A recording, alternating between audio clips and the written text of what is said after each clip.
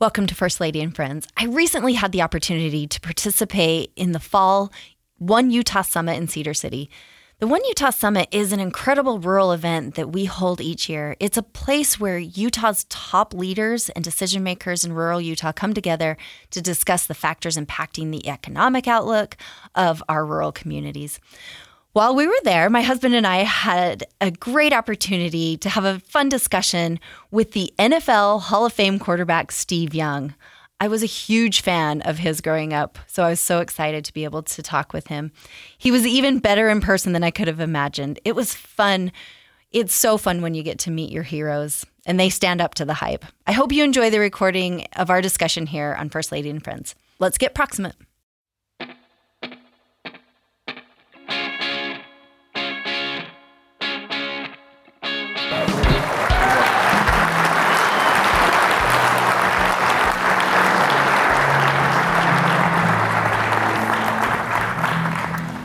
But it's better to see you. It always is. I get that a lot. I will tell you, the first day we were down here, they're like, "Where's Abby?" And so we're really happy to have you. I made it. I said, I'm like, good to see you. Where's Abby? That's how it goes.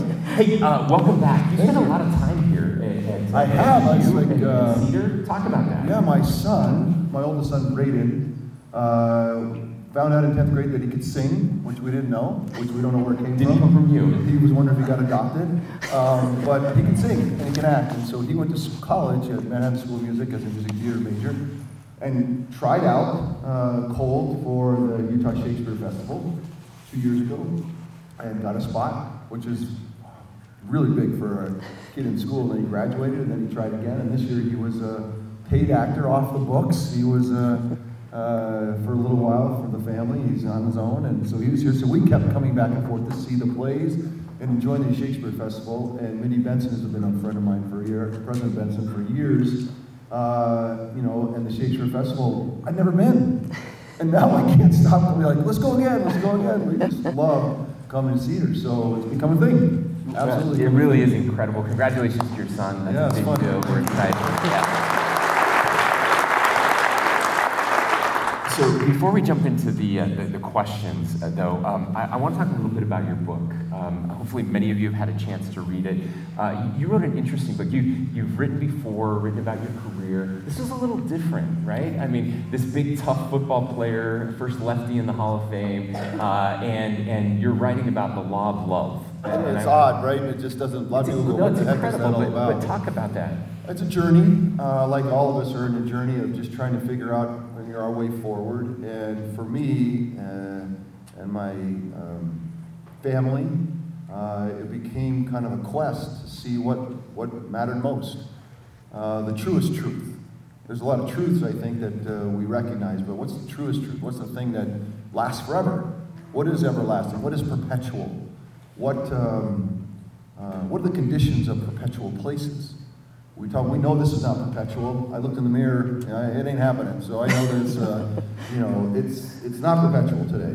And the experience we have today is we know that things don't last.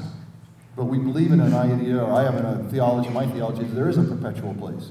And what would govern that perpetual place? And it has to be selfless love, it has to, or else it would rot in self-interest. And so that's what came to me as a kind of clarion call for how I want to live my life and how I want to see other people.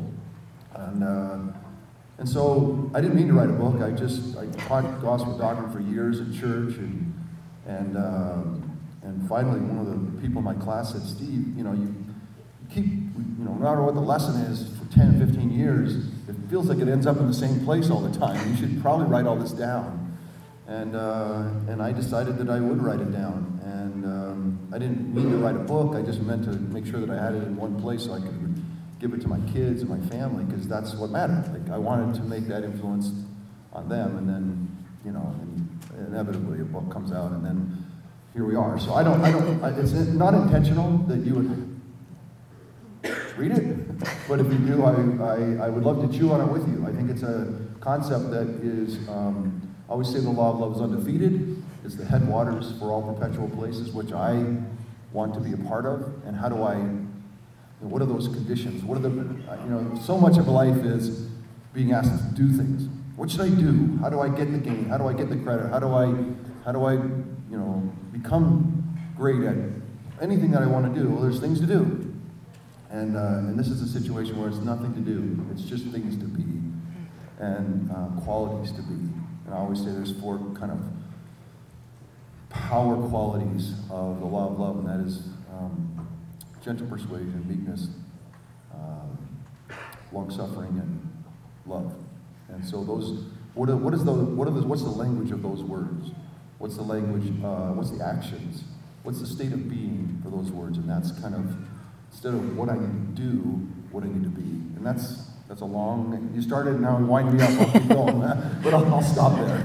No, and this is so important, and I'm so grateful that you're sharing this piece of your By the way, I just realized at the top of the pile was some pink socks. That's nice. It's a good look. It's a really good start this morning. So, how that happened? I was like, Steve just landed at the airport. We brought him right over here. Shock. Great looking socks. My sock game is A right now. Some symbolism there, I'm sure. But I was going to say, thanks for dispelling the myth of the by writing this book of kind of the tough, dumb football player. There's more depth there, and the socks are also dispelling that stereotype. I mean, I said I don't want to wake up my wife this morning. It's 4 a.m. You got to just grab what's at the top of the pile. but thank you for writing this book. Thank you for giving us something to talk about. The shirt was blue. The pants blue. We're close. Abby dresses me every day, so that's... I didn't know we were going wardrobe and fit choices, so I like it. I like where this is going. I just recently saw a story where you were coaching girls flag football, which... First of all, I kind of want to cry and because I love it so much. I want to cry probably for different reasons than you do. Oh, good. Okay. I want to talk about it because it has been. Yeah, that article in The Athletic, by the way, you should read the article in The Athletic, came out just a couple days ago about this and about... Yeah, well, first of all, I love football.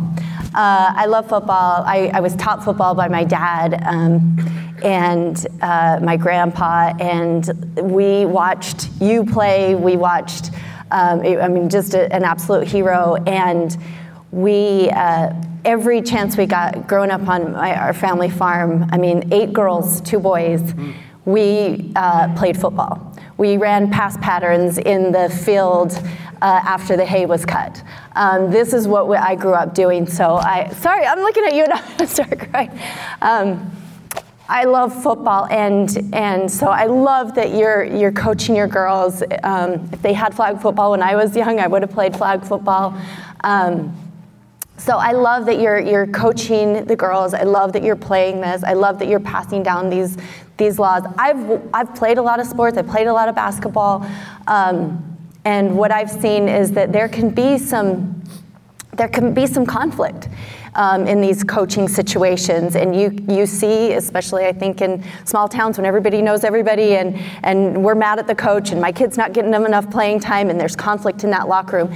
Talk maybe a little bit about, first of all, your experience with these girls, and second of all, like, how are you addressing maybe some of that conflict, and how you're teaching the girls the lessons of life, not just football? So I was asked, a good friend of mine was the coach, and it's the first year that the state of California now has it in high school, and about probably 25% of the high schools started in year 1. This is year 1.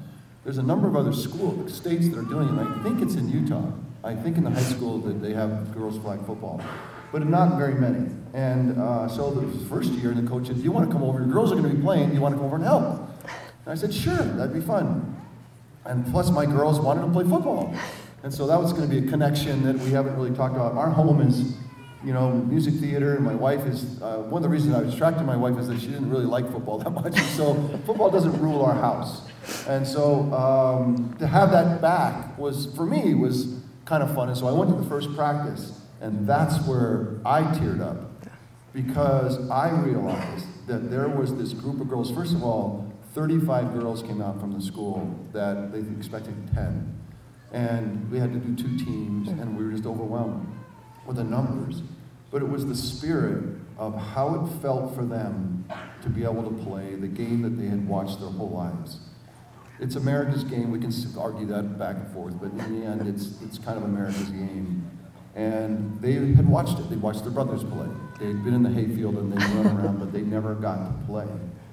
And the feeling of inclusivity that they could now play, I was overwhelmed by. I went home and just, whew, wow. Because I'd played football since I couldn't breathe. And I never even had an appreciation. I knew I loved the game, but I never had an appreciation of what it would be like if I couldn't play. And to have these girls feel like I'm running routes, I'm throwing the ball, and then the first couple of practices I was working with the quarterbacks, and they were like, how do I hold the ball? I'm like, I don't know, I gotta think about that, you know? And then, where do I look? You know, because I'm watching everybody and it looks like I see nothing. And I'm like, yeah, that's interesting. No, just pick one person and pick, before they snap the ball, pick that person and then watch them. And then throw them the ball. And then do that over and over. And then as you do that, as you focus on one person, you'll start to see other things in your peripheral vision. And then you'll be able to start, and then the revelation, as they started to think, oh, this is how you throw it. And to have them throw it, you know, because you throw a football differently than you think you do. And when you kind of get the right technique, you can really whip it. And these girls were like throwing it really well. And they're like, oh my gosh, this is amazing. And then I'm teaching them where to look. And then we had a pass play. And Ava's the 9th grader, that's really the little star quarterback. And she was running around and she threw it. And I go, Ava, you know that you can't, that's nowhere to throw it. Like, that's dangerous. Like, she goes, yeah, but it's a pass play. And I'm like, oh, you think you have to pass it because it's a pass play? She goes, yeah, it's a pass play. I got to pass it. I'm like, oh, no, Ava, I'm sorry I didn't explain that to you. You don't have to pass it. She's like, oh, my gosh, that's so relieving. And I could run it. Girls are nothing if not very coachable. That's what I'm saying. It's like, you don't realize the game and going back to its roots and how it felt for me to go back to those very first times I grabbed the ball, and the first times that I called a play, the first time that I tried to figure out who was open, and the first time that I learned that a pass play doesn't mean you have to throw it. And then just the spirit of what that excitement is. And now we're 3 or 4 weeks in, and they've got it all figured out. And I want to say that about the 3rd day, we were showing the line of scrimmage, showing how you line up in formation, how the formation and the play are different, and you can have different ways to do it. And then we told them that on the snap count, you could go, ready, set, hut. You could go on 2 or 3 or 4. And the girls were like, oh my gosh, that's amazing. And so they started going 5, and let's go on 8. You know? But what was amazing about it, and this goes back to girls versus boys, and I'm just saying my personal anecdotal experience, is that I spent 15 years as a professional trying to get my guys to go on 2, you know? And we'd remind ourselves the whole way up to the last, going on 2, going on 2, going on 2, remember 2, and then we'd go off sides because we couldn't figure out how to wait for 2. And the girls, in 5 seconds, were like, let's go on 8, you know? And no one flinched, you know? It's just that, I'm telling you, my anecdotal experience, they're different. And they're way easier to coach. So anyway, I have a lot of emotion about it. It has been something that has continued to flow over the last 3 or 4 weeks. Yesterday was we played a team, and my daughter dropped a pass that could have won the game, and I had to explain to her how I was once played in the LA Coliseum in front of 100,000 people against the LA Raiders at the time. And we were down by a couple points, and the last play of the game, I was desperate, running around. And I was desperate I replaced Joe Montana, so I needed to play well, and we were going to lose, and I had to figure out a way to win. And I'm running around the last seconds and looking for someone to throw the ball to save the game, and I got sacked, and we lose. And then we watched the film the next day. Jerry Rice, my receiver, is in the end zone, waving his arms like this, all alone. And I think the regret I felt, that if I would have just seen him, my life would be so different, you know? It's so much better. I'm telling her, the feeling you have right now is a precious feeling, to work through it and to recognize that, oh, if I only would have or could have caught that, what that would have done, and I would have been the hero, and just going through that. is something that you just can't teach other than going through it and experiential. So anyway, long answer to Abby, just you and I, we're on this together. It is, and next year they're going to get good. And they're going to know what they're doing, and they'll beat the boys at flag football. You know, they'll beat them because they'll go on 8. And the boys will be good. Offsides every play. Oh, it's too good. Too good. I love it, and we're so proud of you. By the way, I have the most amazing wife in the world. I know, she's great. I didn't even answer your question about conflict. Okay. No, well, I just have to say, when we got married, so we had this rule in our house that we couldn't watch TV on Sunday, which I broke all the time because we love football. What's best though, if it's the 49ers, it's the 49ers. It's totally fine. But what was great about it was when I married Abby, she's like, oh, we had a rule in our house that we could only watch TV on Sunday because that's when the football games were on. And I soon realized I had married a woman who knew what a cover 2 was. She could call out the plays before they were happening, and it made my life so much better. But conflict. Let's talk about conflict in the locker room and your career. Conflict is inevitable. Conflict is an opportunity, and I think that's the key: is to recognize how, when things are divisive or strained, that there's in those moments there's opportunity, and I think that's fundamental to how you see conflict. Because if conflict isn't seen that way, you end up kind of on different sides, and somebody wins and somebody loses, and somebody's right or someone's wrong. And but in the opportunity in conflict, especially in the locker room is a dynamic place. It's a tough place. I know you don't. But it's also a place where it needs to be self-policed. If the coach has to come in and resolve conflict, you're not going to be as good a team. You have to be able to deal with it yourselves and find the solutions. If you have to be parented as adults in a game like that, you got problems, and more problems than just that conflict. Yeah. And so I think conflict is an opportunity. It's a place to try to lose yourself a little bit and try to get out of your truth to you and find out what other people's truth is, because most of the time the conflict is around a difference in opinion about something, and or something that's happened. A lot of the conflict in our locker rooms were when we lost. Conflict is pretty unusual when you win. It's like you win and it's like all conflicts go away. You have a conflict? Too bad, we won, you're fine. But when you lose and things are harder, that's when it really starts to come forward. And I think that the locker rooms that are the best at solving conflicts are the ones that win, regardless of what play you call, regardless of what defense you call, regardless of really who's on the field. The great locker rooms that self-police and that can solve conflicts regularly, not easily, but regularly, are the winners. They're the guys the teams that win. And there's a real talent to it. And the talent is to make sure, number one, that the leaders of that locker room, and there's always leaders, that they're accountable. The leaders are never full of mitigation. If the leadership in the locker room are trying to list all the things that are wrong with the situation, and they're not the ones that are owning the accountability, then you have no accountability throughout the system. Everyone else in the system is now going to be looking at mitigation and go, well, it's not me. It must be you. And if everybody's doing that, pretty soon you can't get anywhere. And everyone's right, by the way, because that's a smaller truth. Because you did drop the ball. You didn't block the guy. So, okay, then now I'm feeling good because that was what happened. And so what happens is that just spins. And until the leadership in the locker room are the ones that say, no, hold on. This conflict, I own it. In the end, I'm responsible for this conflict. Then what happens, everyone else goes, well, yeah, you know what, but I dropped the ball.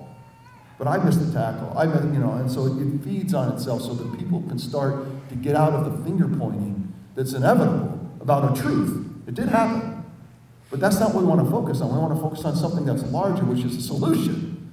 And the only way through that solution is accountability, so that there can be a conversation around accountability.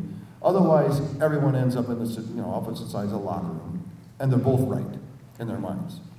And all they do is throw bombs back at each other. And pretty soon, the divisiveness in the locker room becomes toxic. I think that conflict, especially in locker rooms, a lot of the conflict is creative. Like I said, it's an opportunity. And creative tension, I think, is some of the greatest growth in our lives. But there's this subtle, not even semantical, but a subtle difference between creative tension and toxic tension. And when it goes toxic, it's usually around mitigation, usually around non-accountability, and everyone's on a different side. It becomes toxic because there's no solving anymore. The opportunity's lost. And then now you have to do the really hard work of healing. And locker rooms that are broken and have no way forward to heal, that's what happens. Everyone just builds a fort, right? It's like our side of the locker room is right, and so we're going to sit here with our fort. And then those idiots over there, let's see, how do we get them out? Yep. They need to leave, because we can't survive and thrive unless they go. And so that guy's toxic. He needs to go. And this player, he's toxic. He needs to go. And we go to management. Now we want people to come in and solve our problems. Can you get rid of this guy? Because with this guy's gone, we can do well. And inevitably, that guy goes, and you still haven't solved anything. And so the locker room is the great truth. You can see the metaphors work everywhere. But the locker room, to me, is this beautiful opportunity for coming together. Because last thing else, I get going, you guys, I'm sorry. But Bill Walsh, why we asked you to come. But Bill Walsh, my first coach for the 49ers, the first time that when players came together for training camp, he'd bring them all together in an evening meeting, just like this, similar, and he'd stand up and he'd say, look, I want you all to develop an element of love for each other. This season will fall or rise on the extent that you're willing to give grace to each other. So he started the conversation like football. I've never heard anyone talk like that in my life, and we all chuckling, like, we have to love each other. But what he said is in the locker room, in the planes, in the hotels, in the buses, anywhere in the lunchroom, I want you to sit and speak to people that you don't know. Because in this football team, inevitably, you can play 10 years together.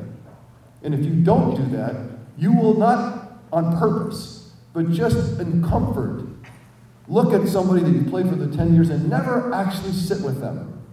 You'll know their name because it's on the back of their jersey. But that's about the extent of the relationship. I want you to commune with shared common experiences with each other. And in those shared common experiences, you'll get to see each other and develop a relationship. Because when we're in Lambeau Field in Green Bay, and we're down by 4 points, and there's a minute and a half left, and it's 3rd and 10, and it's raining in 31 degrees. I don't know how that's possible. You've never been colder or wetter in your life. You get in a huddle, and you just described it. You get in a huddle, and I want you to look across the huddle and see somebody that you have a relationship with. And in that relationship is why we're going to win. And so you think the 49ers for 20 years was in the playoffs every year. 5 Super Bowls and 12 championship games. Why? Not because of the players or the plays. It was because of this fundamental principle that ruled in our locker room so that we didn't get into this terrible space. Because there's conflicts. Oh my gosh, the conflicts. Woo! I mean, there was some stuff that was super heavy. But we worked through it. And I think that's why we were so strong. Sorry, I'm done. No, thank you. That's really good. Thank you.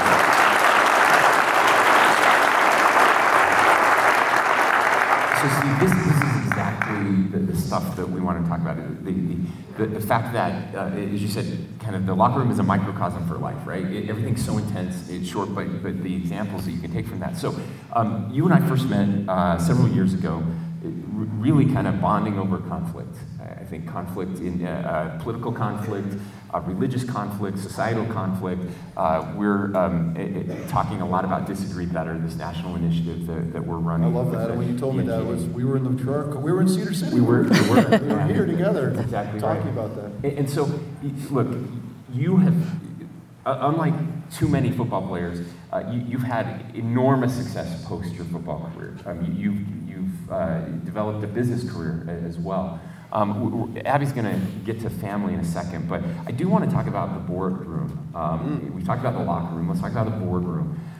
There's certainly, as I hear from CEOs all across the state and all across the country, really, as we're talking about this political conflict, this toxic conflict. You use toxic as well. We use that a lot. The difference between healthy conflict and toxic conflict. I hear from CEOs saying, we're seeing this in our Slack channels, boardrooms. Everything's become politicized. We're tearing each other apart. If we don't support this cause, then half our company's mad at us. If we do support this cause, then the other half is mad at us. So we're seeing the opportunities for success in business have never been greater, and yet conflict exists there as well. Could you share any experiences or stories or thoughts on what you've seen in the boardroom as your second career has really taken? Well, first of all, your divisiveness is inevitable. In other words, that's the world we live in. We live in a zero-sum game world. It's like, by the sweat of your brow every day. Like that's the conditions that we live in. And so left alone, left without pushing the metaphorical rock uphill, constantly, we'll be down at the bottom of the hill in this state. That's just where you go. So we shouldn't think it's unnatural. It's very natural to end up here. But it's not where we want to be. And so that's the point. It's like, we're divided. We're like, okay, great. That's the easiest thing in the world. The hardest thing in the world is to push the rock uphill. And so in business, it's fun for me because now I have these principles that I learned in football. I learned them from my coaches, from my theology, and they're all kind of melding together and kind of making one thing that makes a lot of sense to me. And so then I can now see interactions, no matter where they are.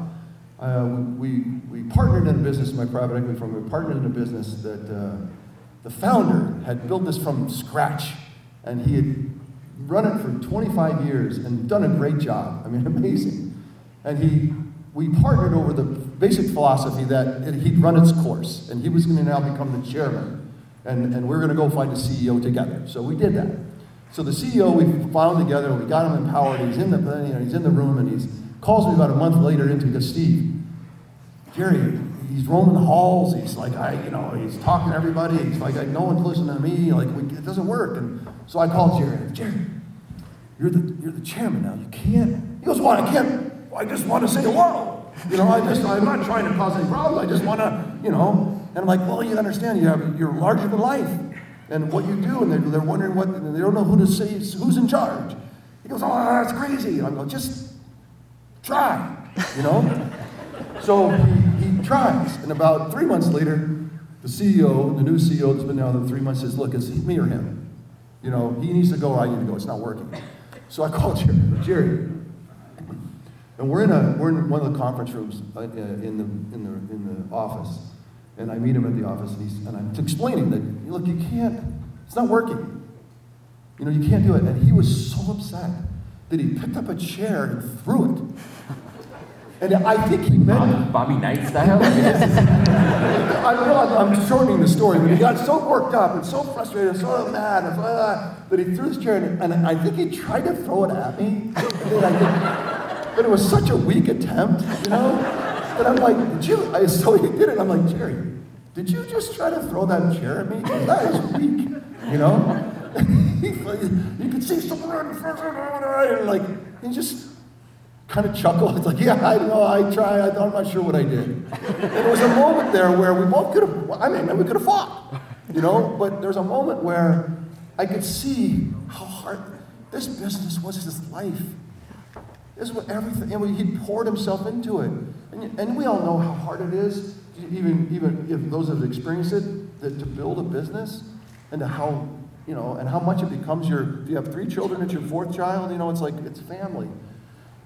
And so I said, Jerry, I get a sense that this is so emotional because it's so much a part of you. And this has got to be super painful. And I think we ought to just make space for that. Like, the pain is brutal. And he thought about it and he goes, Steve, you're right. I need to go. Will you buy, because we partners with him and he had invested with us. He goes, can you buy me out? I need to go. right there on that spot. And I said, I'd be honored to do that because I think that's a way forward. And we did that, and now he'll call me from, he's become a sailing aficionado. He's sailing around the world, you know, and he calls me from Gibraltar.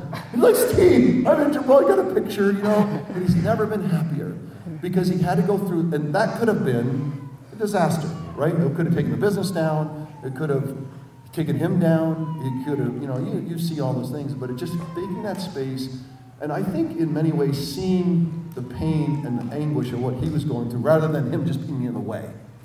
And I think that's just kind of a small little example of what we're talking about. Like, what is the conflict and what is the solution? Because the solution is so valuable, and that's, if we're going to be a pluralistic society and be and thrive and have abundance, this is it. If you're going to sit on the other side and just in the locker room and point at other people, yeah, welcome to the world. Yeah, that you're at the bottom of the hill, right where everyone ends up. Fine. And you might win. You might beat the other side and make them the loser, but it's never lasting. Because now it's going to be another fight the other way, and then they'll win, and then you're like, well, that doesn't last. And then you just go back, like this is caveman stuff, right? Like we're just, come on, we're above it. But I also want to recognize that we understand how we get here. We get here because it's natural. It feels actually natural. It actually feels like, oh yeah, you did, and then all of a sudden everything devolves. And that's why I love the locker room and the idea of conflict, because it's very obvious to me when I see it, and I try to avoid it. But I want to know, I'm on the journey with all of you. I got in conflict with one of my kids yesterday, and it was because my way is right, and they don't understand because they're young. And if they understood, they would know better, and they would choose differently. And then in the conversation, very patiently, my child turns to me and says, I don't think you understand. And through the conversation, I have to realize, oh my, I didn't understand. I did not know that that's how you were. And then all of a sudden there's the humility of it all. Like, oh my gosh, there it is, and just yesterday. So we're all, you push up the rock uphill, if you quit pushing up the hill, what happens? The rock goes to the bottom of the hill. So you have to, like, the metaphor works because you have to kind of do it every day. It has to be intentional. And so if we're gonna solve things, it has to be intentional, and it has to be, you know, and I will say it doesn't have to be bilateral. It works best if it's bilateral.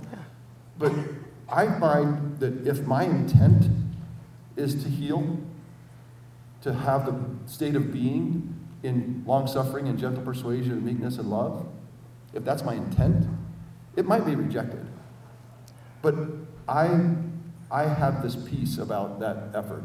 So I think even if it's not even, you know, maybe someone throws the bomb back, I'm like, all right, I'm still, my intent doesn't change. I think that's important too, because we don't, because then it becomes transactional. Oh, I'll try if you try. Yeah. You know? Yeah.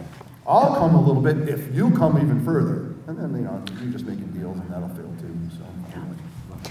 Well, I love talking about relationships. I think relationships are the key to all of this. You talked about the relationships, the meaningful relationships in the locker room. You talk about your meaningful relationships with those in the boardroom and people that you love and work with every day. I think for all of us, I would go out on a limb and say that all of us, that our family relationships are the most important relationships we have in our lives. And the hardest. And the absolute hardest, especially I think as a parent. And we have 4 kids, you have kids. We're kind of we're in similar phases, I think. We have some adult children that are making some tough decisions about life. And we have conflict. I know this will come as a shock, but we have conflict in our families, even political conflict sometimes in our families. How have you worked through some of that conflict? You talked a little bit about, you know, listening to your child and really being able to reflect that back to them. What other ways can we, in our families, think about how these relationships and how important they are? How do we deal with conflict in our families? Fundamentally, I think for me is to recognize that all that I know, like that I'm sure of, that tells me that you should follow me, is very carefully has to be put aside. Because what happens is, I'm sure of this, and if you'll follow me, we'll be fine. And if you'll just come with me, it'll work. And what I'm saying is, you're wrong and I'm right. And your journey needs to be my journey. Because my journey's right, because I wouldn't be here if I didn't think it was right. So come with me, because if you'll follow me, we'll be good. And then the fundamental recognition through parenting that has been beaten down to me to realize that their journey does not necessarily have to be my journey. And then in fact, I can learn from a different journey. And I'm actually enriched. Mine is enriched by yours. And I'm really grateful that I did not raise, my boys did not play football. They were not interested in sports. I did not raise myself. Raising myself, I would have been great at. That's true. I would have owned that one. All pro, you know? But raising not myself has been the greatest challenge and reward of my life. Because I've recognized that the journeys are individual and enriching, and what I need to focus on, again, is making sure that the space that I give is to heal and to love and to honor and model. I'm not giving an inch on the modeling. Qualities that I truly believe in, I'm going to model every day. So that as you see me, the journey that you're on, and you see what I'm modeling, and you see that attractiveness in an invitation, come on over for that portion, because what I'm modeling is something that is the deepest part of myself. And if I'm not modeling it, if I'm not behaving as I would want someone to be, then I'm not. The biggest job I have in parenting at this point is to model. That's the job. Because I could win, and because I'm strong and forceful, I could probably get people to come along. But I don't know that I'd actually keep them long term. Yep. Might be for a while. But in modeling, they can see, oh, that quality is something that I want in my life. And I'm so grateful for the model. Because that's really that's the superpower of parenting, is modeling. And that's why I find myself, every parent has moments, right? You have these moments, and I'm like, no. I'm going, because it's in the frustration and the anger and the struggle is where I need to be that's where the modeling really matters. When things are great, and I'm funny, Steve, and like, oh, you're so funny and so happy and so great. It's like, yeah, I'm what a great model of happiness and goodness I am. It's those moments when I'm stretched and when I'm frustrated and I'm right, that I find myself I said, in conflict is the opportunity. At the stretching, at the places where I'm extended, is the modeling. That's where the modeling is the most vital and impactful and meaningful. And so I guess I watch for those. I don't invite them. I don't say, oh, I can't wait to get stretched again, But when I can smell it, I can feel it coming. I was like, okay, Steve, this is game time. Everything's football for me. This is game time. This is 3rd and 10. This is the moment when the modeling really, really matters. I love that. Steve, we've got about 5 minutes left for the audience here. Obviously, I want you to have the last word when it comes to leadership and conflict. But speaking of conflict, we have something in Utah that we affectionately refer to not just as a war. Well, don't act like I'm not a Utah. Like, No. I'm not. Come on, man. No. You misunderstood the question. For all the people that You can't other me on this one. You got to hear the rest of the question. Okay, go ahead. So we have this thing in Utah that we don't just refer to as a war in conflict. We refer to it as a holy war. Oh yeah. Okay. Right. So this is where I'm bringing you I know in where now. you're going. I know where you're Okay. So starting next That's year. like this red one Utah thing was. It really got you. So you got your blue. You got your blue on today. So Blue on. you gotta. Again, an opportunity, right? I can't stand when people sit on the other side and throw bombs at each other. Stupid. It is one Utah. I just wouldn't mind a little blue in there. We adopted SUU colors for your friend Mindy Benson. Well, I'm totally honor that. This is SUU red. It's not Utah red. I don't know what the difference is. I'm up for all of it. I was born. My dad was in law school at the U when I was born. I lived on campus in campus housing for the first 3 years. I fell down the stairs and almost died in campus housing on the U. So I have. That's why you left. I was in one of those walking stroller things when mom was chasing down the stairs. I popped right up. The worst feeling of a mother. The stairs and popped right up. That's when they knew. That was the beginning. Like my first big athletic moment was at the U. Also, Doesn't even need a helmet for that. sadly, also your first concussion. But let's.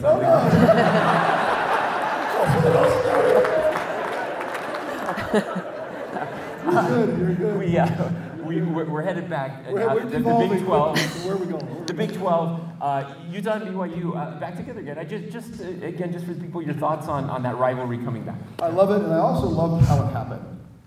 That BYU stayed around and found a way to find a home, and then they have the home, and then the Pac-12 kind of disintegrates, and the U needs a home, and the vote comes up, and what does BYU do? Oh yeah, they're our neighbor. They come with us, and so I love the spirit of that, and so. And I love that I do love that that's gone. Because another conflict, which is in opportunity, right? How can we find, because my dear friend Ronnie Lott, all Hall of Fame safety who played for many years for the 49ers, was one of the great leaders of all time. And he used to talk about conflict or competition as a sacred space. He said, Steve, because anyone who ever kind of catcalled another guy on another team or made fun of them after a loss or something, he would go crazy. Because he said, if you don't honor the space of winners and losers, then we can't learn. We can't find the full measure of it. If the loser can't go and find the full measure of what that means to them and how they're going to improve, and the winner uses it as a weapon to not learn in the glory of the moment, then we shouldn't compete. Because competition in its core is going to devolve, or it can be something abundant.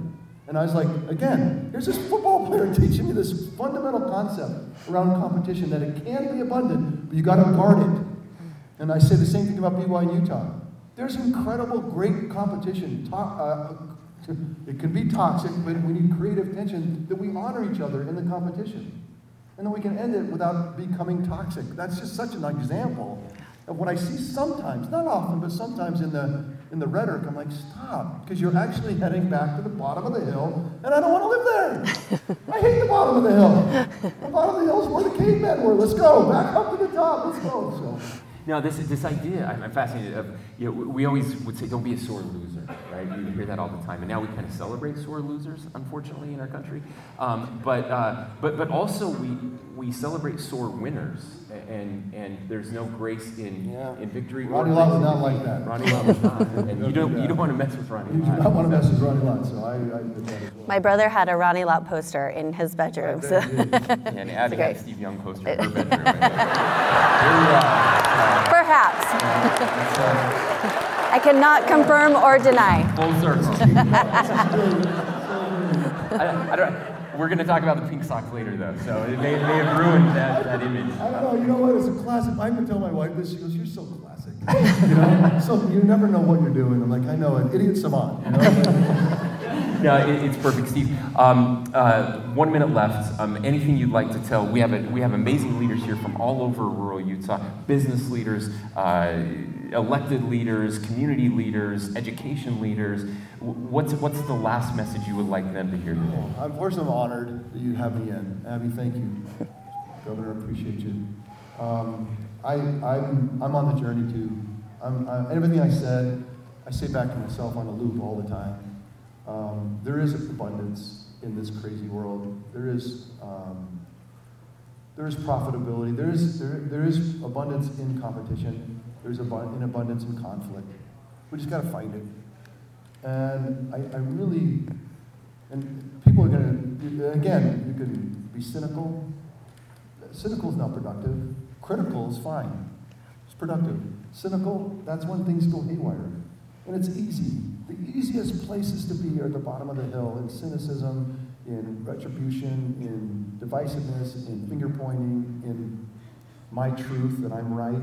You know, it's like, fine. But how about? And if Utah, you had the vision for trying to lead this conversation, how about if we could raise the level of the conversation? And again, I think it's states of being. People say, okay, Steve, great, what do I do? And I would say, there's nothing to do. There's things to be. And there's a language of it. What's the language of abundance in a conflicted situation? And then stay with it. And soak it in and try to live it every day as intentionally as you can. I promise you, from my personal experience, that's when I get the greatest measure of heaven. That's when I get the greatest measure of my own foibles and the mistakes. And it's where I have the greatest learning. So if we're here on this crazy planet to learn and grow, let's get to it. Because we're not going to learn and grow at the bottom of the hill. We're just not. Ladies and gentlemen, one of the greatest to ever wear the uniform.